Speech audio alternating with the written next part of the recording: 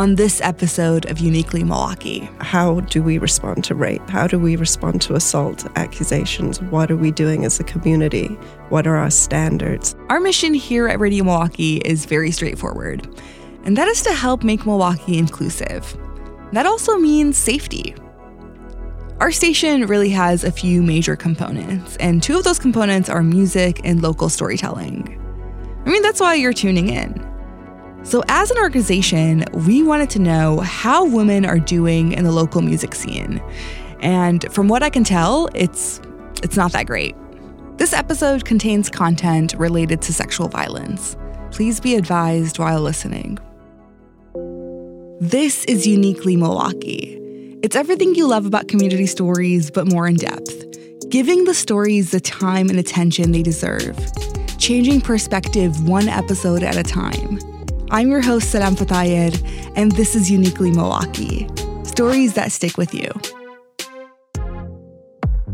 Let's say you've had a rough work week and you just want to let loose. You've decided you're going to call up your friends and you're going out. And then you're going to dance your heart out. Dancing is an incredibly powerful way to just feel free and shake off that tension. But the reality is, when I'm out, I can never fully relax. I'm always on guard. I'm making sure my friends know my location and vice versa. My eyes are on everyone's drinks. And somehow my friends and I have an understanding where we create a barrier with our bodies so we can protect ourselves from unwanted touches. In the back of our minds, I feel like there's always this fear that there might be a confrontation if you say no. So we aren't letting loose. And a night that was supposed to be carefree ends up being a night full of anxiety and fear. There's a Milwaukee-based electronic DJ you might be familiar with named Fortune. She first connected to music when she went to her first rave show back in England. I was connected to the experience. I mean, the music has changed a lot, but the experience for me was, for the first time in my life, really feeling like I was on a level playing field with every other person in the room. That there was zero expectation, that it didn't matter what I looked like, it didn't matter what my grades were, it didn't matter what my family was like, it didn't matter how I dressed. Everyone was just there to feel a vibe, right? Yeah. And that's the only thing that mattered, and that was very freeing for me. In 1999, she made her way in Milwaukee and quickly became rooted in Milwaukee's electronic music scene. How is that atmosphere like here in Milwaukee? Oh, it was awesome. It was really exciting. I started learning on my boyfriend at the time's turntables, and it escalated really quickly. I think after about 2 months, I had my first gig in River West. At a place that's no longer there called River West Commons. And then shortly after that, I was invited to play regularly on Tuesday nights at Quarters for their hip-hop night with Infotech and a couple of other fantastic Milwaukee staple DJs. And then also at Mars Hotel, which was across the street, and started playing parties. And yeah, it happened quite quickly. And people were very supportive back then. I had a lot of support from the local community, but it was, again, 1999 was a totally different climate in so many ways. That sounds amazing. You know, now that we're back in this like 90s, early Y2K trend, it really feels like I'm getting a clear picture on that atmosphere.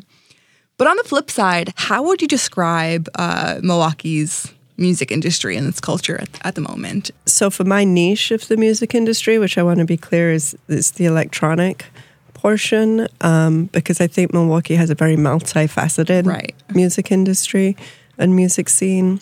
It's in pretty poor shape right now. It's really distressing for me personally. So in the last 3 to 4 years, we have had 4 prominent promoters or DJs or promoted DJs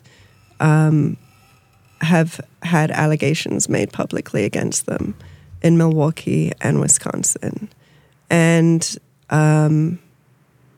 there's one more too that hasn't been as public, but that was known to some people. So 5, right? People, and this isn't just people who are attendees. This is people who are considered known figures.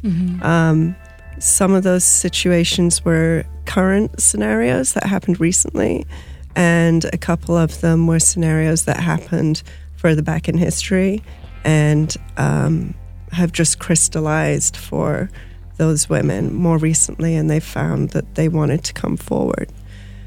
And in every single one of those scenarios, these people are, except maybe one, and that's only by his choice, it's not because he's had a boundary, they're all still working. They're all still throwing shows and DJing, and the majority, I would say, set up pretty intentional defense campaigns, and went on the offensive as far as tearing down their accusers. There hasn't been accountability. There hasn't been, how do we find a solution? And there hasn't been a lot of demand from the public for there to be that.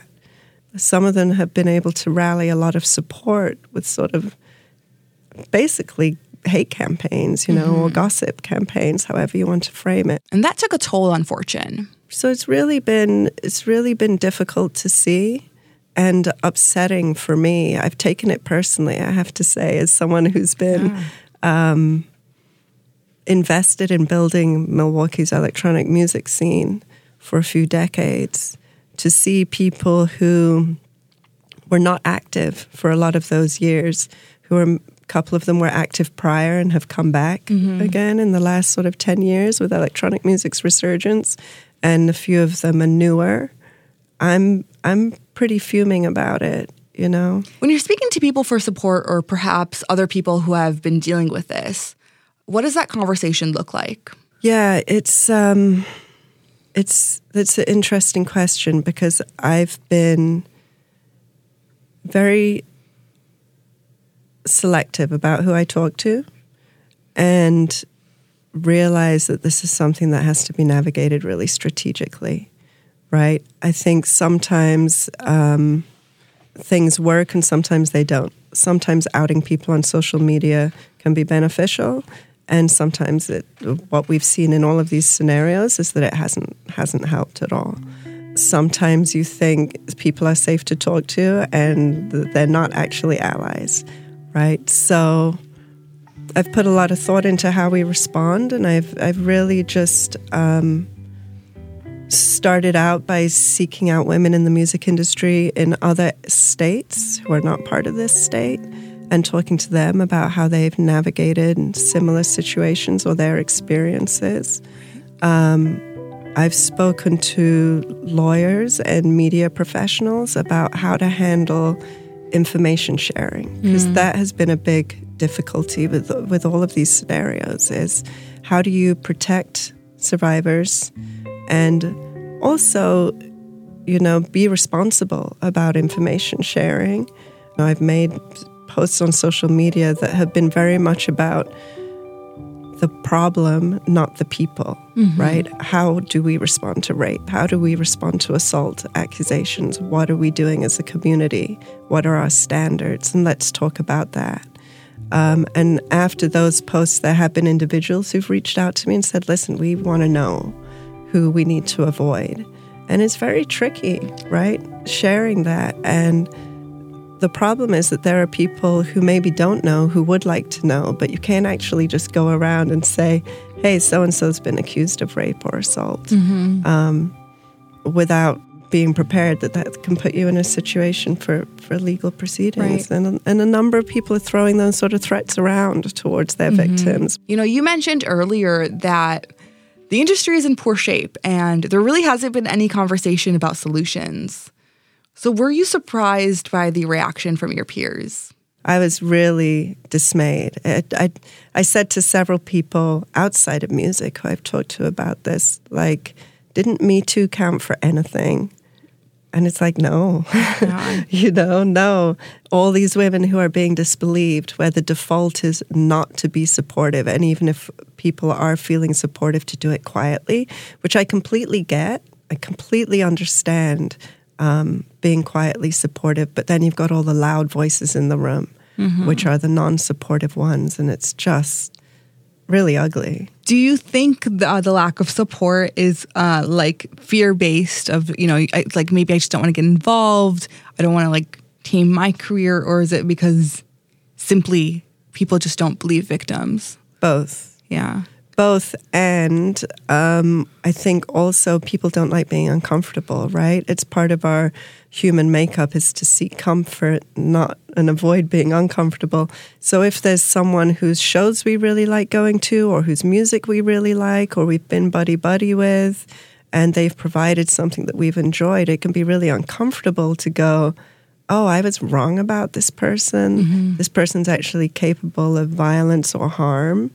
And so if the accused are then putting out a counter story, it can be much more comfortable to just go with the counter story, because otherwise it's like, oh, I'm a poor judge of character. Right. Oh, I've been supporting someone kind of gross. Or now I have to do something about it. Can you look back and recall a scenario that shocked you? One woman who had a emotionally and mentally abusive experience with one of these men who has been accused of rape. She went of her own volition to contacted one of the venues, but she emailed them and told her of her experience, and this venue the management told her they would keep it anonymous, and then went directly to that promoter and showed them the emails, and then wrote back to her and said, hey, they have a different story, sorry. And it's like, of course they have a different story. And a very insidious component of this particular person is it seems that there is a pattern of targeting people with mental health issues, which is very clever, right? Because they're very easy to make unbelievable. They're much easier to manipulate those scenarios. And it's disheartening, and it's kind of crazy to see happening. So how would you respond to the notion that, hey, it's case by case? We can't really react the same way every time. So what do you want us to do? I think that is a really big focus for me, and some of the conversations I'm having with the networks of women that we've built up and continue to build is there should be a standard community response. Like if someone is accused of rape, you don't have to condemn that person. And I think this is where people get confused sometimes, right? You do not have to hate the person. You don't have to X them out of life forever. You don't have to say they're terrible and start a hate campaign. But what we do need to do is say, we can't have this person operating at the moment because of this alleged behavior. Right. And it's the alleged behavior that's an issue, and that's what we have to respond to. We have to say, when someone's been accused of rape, we're not going to take that risk right now of continuing to have them in our environments. And then on a case-by-case basis, assess how do we move forward then, and where do we go from here with this particular case. But there needs to be these standards. If a woman comes forward and says someone beat the crap out of her, like, we shouldn't all be rallying around that person. And to your point, that it would be nice if there was a set way of doing things, but it's a case-by-case. You've mentioned to me that you've taken the liberty to be selective on who you perform with and which venues you choose. So what's a good sign? I think having a policy up somewhere, right? So at our events, we have a policy that we put up. It's in the bathrooms that can be seen in both bathrooms. That's a good way. This is what we expect from clientele at our parties, that we want you to have freedom and enjoy and have a wild time, but creating a safer space is what enables that. So without hesitation, people will be thrown out for X, Y, and Z, and we don't accept any bigotry or isms or any of that kind of thing. And then it just makes it really clear from jump, right, what sort of environment you're trying to create, which deters creepy people if they see that. So I think that's a really easy thing, and I would encourage more promoters and more venues to do that too. I think we see those things being very common elsewhere. Another thing is just how our staff trained, even going to the staff and saying, like, if someone's harassing me, can I just come and tell you? Like, finding those things out about venues, I think, is important too and can be really helpful. So what if someone is accused and they take accountability verbally? What's your response to people that want to accept that verbal apology or their form of taking accountability face value? It's such a great question because, and it's also a complicated question, so try to keep it brief. But the answer depends on who you are. So for me as a promoter, if there's a DJ who's been accused and they appear to take accountability and say, I'm going to do better going forward, that might not be enough for me because I'm a promoter who's going to pay that person and who's invested in building safer community. Might that be enough for people who are that person's friend or they're people who go to see them play? Maybe it is, and that's where people's own principles come into it. But for me, it might not be. I would want to not have that person coming to my show for maybe a year or two, or not working with them for maybe a year or two and seeing what they implement and how they handle themselves differently. And also, if it's appropriate, so for me, I'm in touch with a number of survivors. I've been to the police stations with them and we talk regularly. So I'm in a position where I can check it and I can say, how do you feel about this? And for me, that's what matters, is how the survivors are feeling, not how the perpetrators are feeling. But accountability is awesome, and that's what we want. That's the first step. You know, after I talked to Fortune, I did some research, and I came across the Rape, Abuse, and Incest National Network. And according to their statistics, every 68 seconds, an American is sexually assaulted. 1 out of every 10 rape victims are men. Transgender students and Native Americans are at a higher risk for sexual violence. And 1 out of 6 American women have been the victim of an attempted or completed rape. You know, if you find yourself in a position where you feel like you don't know anyone that has been a victim of sexual assault, now you do. I am a victim of rape.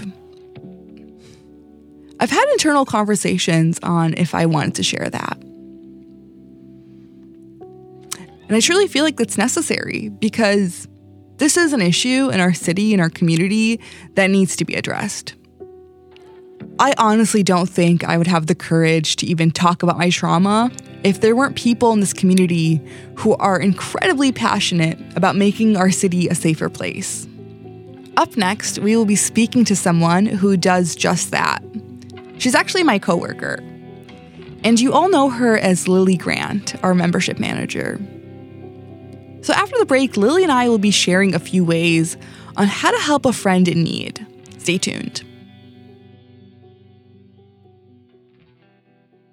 You and your car have a lot of memories together. Long trips, traveling with friends and family, and maybe even a karaoke session with Radio Milwaukee. If you're not using your car much these days, consider donating it to support our programming. You keep all the memories, and your car will support all the music you enjoyed together. Visit radiomilwaukee.org/cars to learn more and schedule your free donation pickup. Before the break, I revealed that I am a victim of sexual assault, a survivor of rape. And let's just sit with that for a moment because I know this is a heavy topic. So please take your time with listening. And for those who are listening, I really appreciate you allowing me to share this. To be quite frank, this trauma really has redirected the course of my life. For years, I was like stuck in that feeling of fear and that tension, and I would be lying if I said I'm fully out of it. But this year, the year of 2022, something happened, and it really propelled me to open up, to finally open up to my family and my friends and my support system. And the way they handled me allowing them in just reminded me that although this happened to me, it doesn't define me. And so in this segment, Lily and I want to share with you guys a few tools where you can help a loved one if they have been put in a violent situation.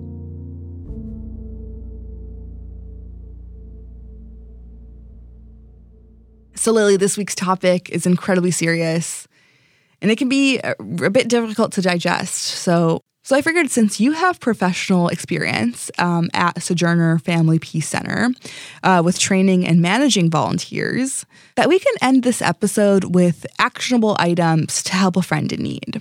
And I do want to point out that Lily has expertise in situations around domestic violence, but I do think this advice can help anyone that has experienced any level of violence, whether that is domestic, sexual, emotional, or even financial. And we will be following a document titled 10 Ways to Help a Friend from sinbysilence.com. Let's start with perhaps you have an inkling that your friend is being abused in some capacity. What are some warning signs to look out for?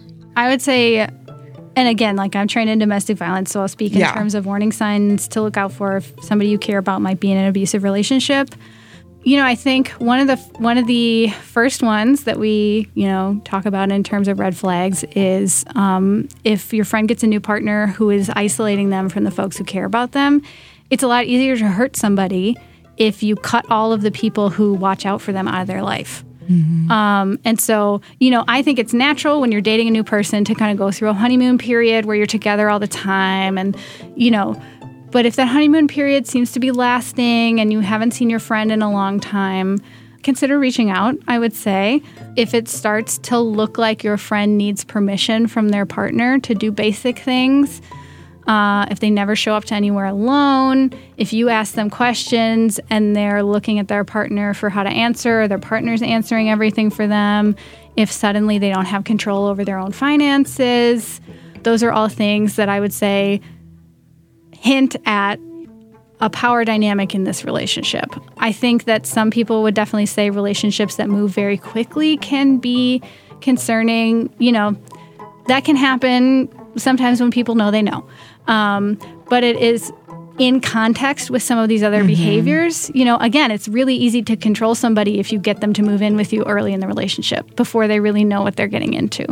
I think you should trust your gut. If your friend is in a relationship with somebody who talks to them in a way that makes you concerned, if they're suddenly not available to kind of speak freely with you, that could be a red flag.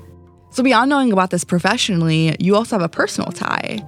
You have a friend that's been in a compromising situation, and it's my understanding that she is now a survivor and is in a good spot currently. She is doing great. I'm so proud of her. She's like the most resilient person I have ever known. And I'm not going to cry, but I'm very proud of her. I'm probably going to cry a little later, so it's fine. I guess I would say that one reason I am so thankful that I did work at Sojourner is because there is so much hope and incredible success that I think most people are not aware of. Like you can take that 1 in 3 number a couple of different ways, and it should feel serious and it should feel unacceptable that many people have been knocked off of their course in life by violence. But it's also true that you look around at the folks in your life and you see how successful and strong and driven they are, and you know that it's because they had, the strength and the capacity and the support of the community to recover from what they experienced. And watching folks find that within themselves is incredibly powerful. And it's something to be proud of. That really stuck with me about, being proud of coming out of something like that. The relationship I had really ended just in a violent way. And it was really hard for me to have pride in how far I've come. I'm 26 years old, and the way I would view myself year 25 versus year 26 is day and night. And a big setback of even acknowledging or even speaking about this was that I feared that my image would be tainted, that people would always look at me from a point of pity. And that really terrified me. I spent years crafting how I want people to perceive me because I was worried that if they saw a crack, then they would know. Then they would know that I was someone that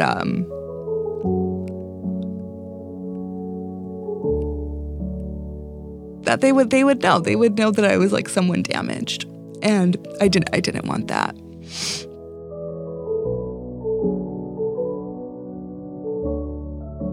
A trainer at Sojourner once said that has really stuck with me is like, there's a really big difference between I'm sorry that happened to you and I understand where you've been.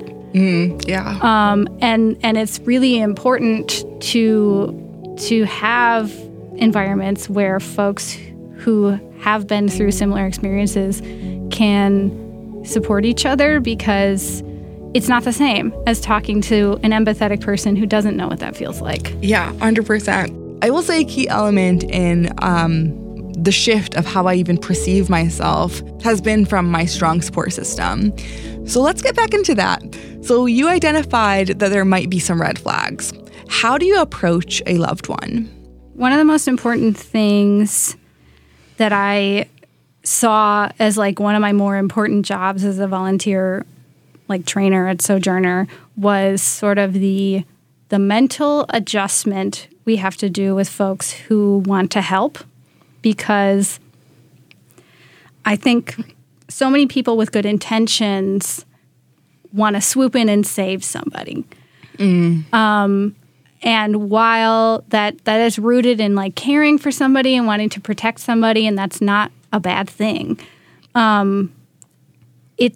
it's not the same really as supporting somebody through an experience like this, because abuse, whether it's an ongoing domestic violence situation or, you know, a sexual assault that happens between folks who are not involved in a relationship, the point of that violence is that one person takes away another person's control.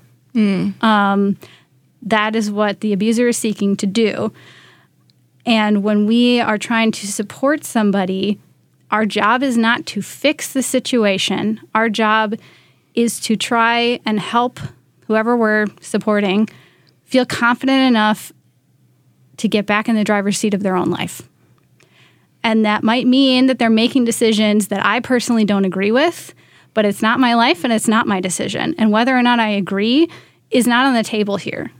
And I think that can be a difficult adjustment to make if you don't have experience in this area, if you are kind of like on the fixer side of the mom friend side of the spectrum, which is absolutely me. I am such a mom friend. But, you know, your goal really is to help your friend, whoever you're trying to reach, remember that they are a strong, confident person who has the right to make the calls in their own life and has the ability to do so. And if that means they, you know, need you to hold their hand while they make a phone call, or use your phone so that their partner doesn't know that they're reaching services, or, you know, come up with a list of places they could go for help, like those are all supportive actions. But at the end of the day, what you really want is to watch that person grow back and blossom in their own way in their own life. One thing that helped me when I was facing a crisis was when I reached out to a friend and opened up and I said I needed help. She really took reins and sort of helped me make a plan. Because these situations can be incredibly taxing emotionally, and to have someone be an advocate and to really give you structure was incredibly useful. And, you know, my plan looked a little bit different than, you know, your standard safety plan. But, you know, she helped me make phone calls or emails. She helped me craft of how I wanted to explain my situation when I, you know, took a few days off at work, or how I wanted to approach conversations with my sister. All these things that seemed very like simple to-do list just seemed impossible at that time. And having her just sit down with me and go through that was seriously just a blessing. My training is mostly to do with domestic violence safety planning. And so some practical examples of what that might look like would be like having a code word with your friend.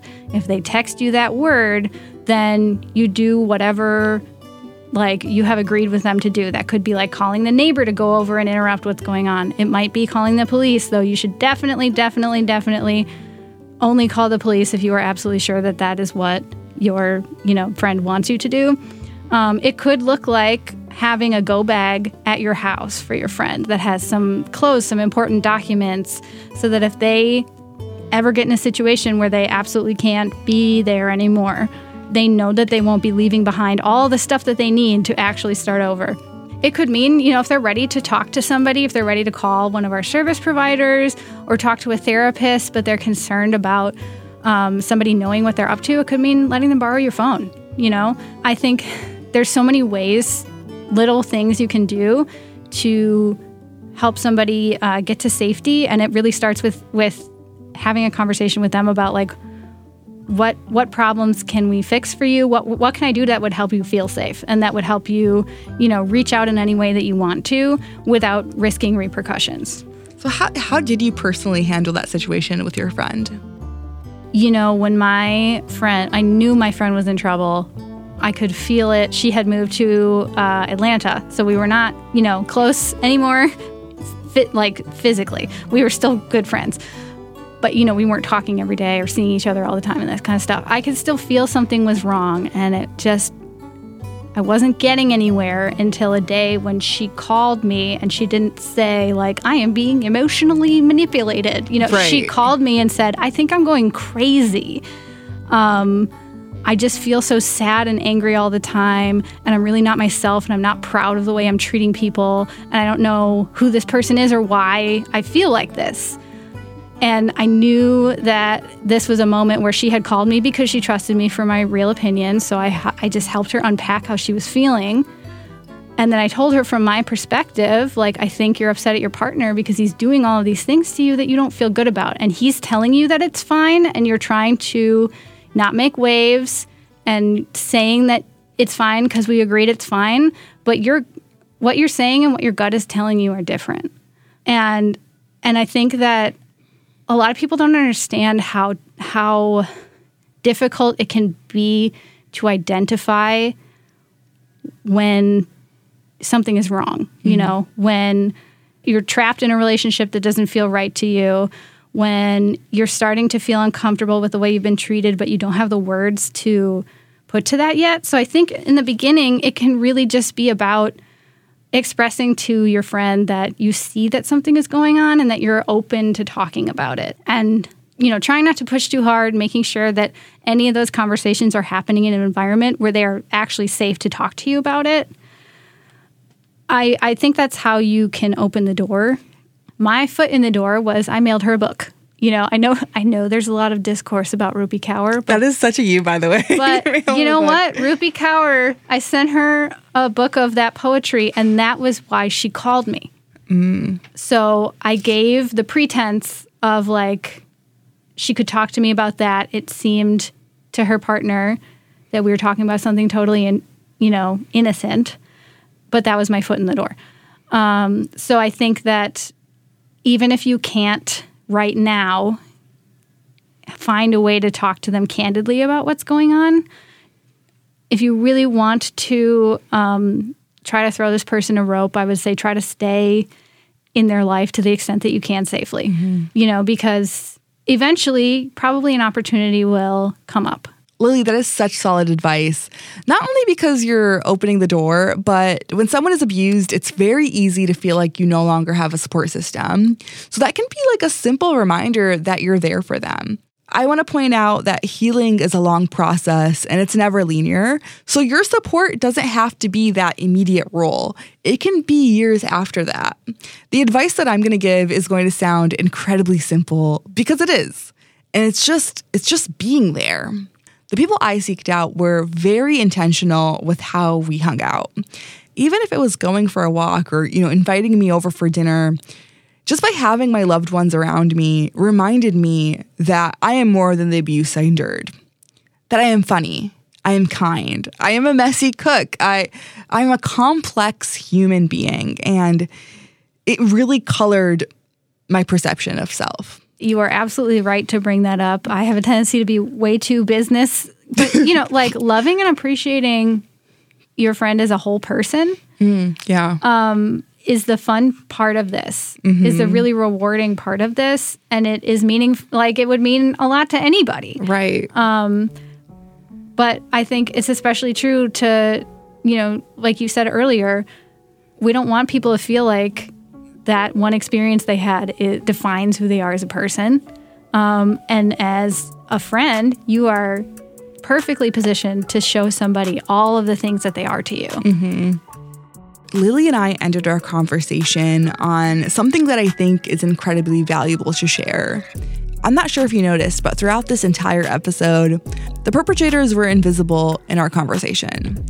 And if we look back at the statistics, not only does it mean that you know someone who has been a victim, there's also a high chance that you know someone who has been violent in a relationship. So we've talked about how to show up as a friend, and that could also look like holding those individuals accountable. Lily said something to me that I think will always stick with me. Loving somebody means telling them when you think they could be doing better. Loving someone means telling them when you think they could do better. I mean, isn't that such a beautiful thing? So if you're in a position where it's safe to have a conversation with someone who you know or maybe suspect hasn't been treating their partners or people with respect and dignity, I think you owe them a conversation. I just want to say I'm incredibly thankful to have someone like Lily on staff here at Radio Milwaukee, just to be an advocate about this topic. And if you don't have a Lily in your life, head over to radiomilwaukee.org/SAAM. We have a support page where there are Milwaukee area resources that you can refer to.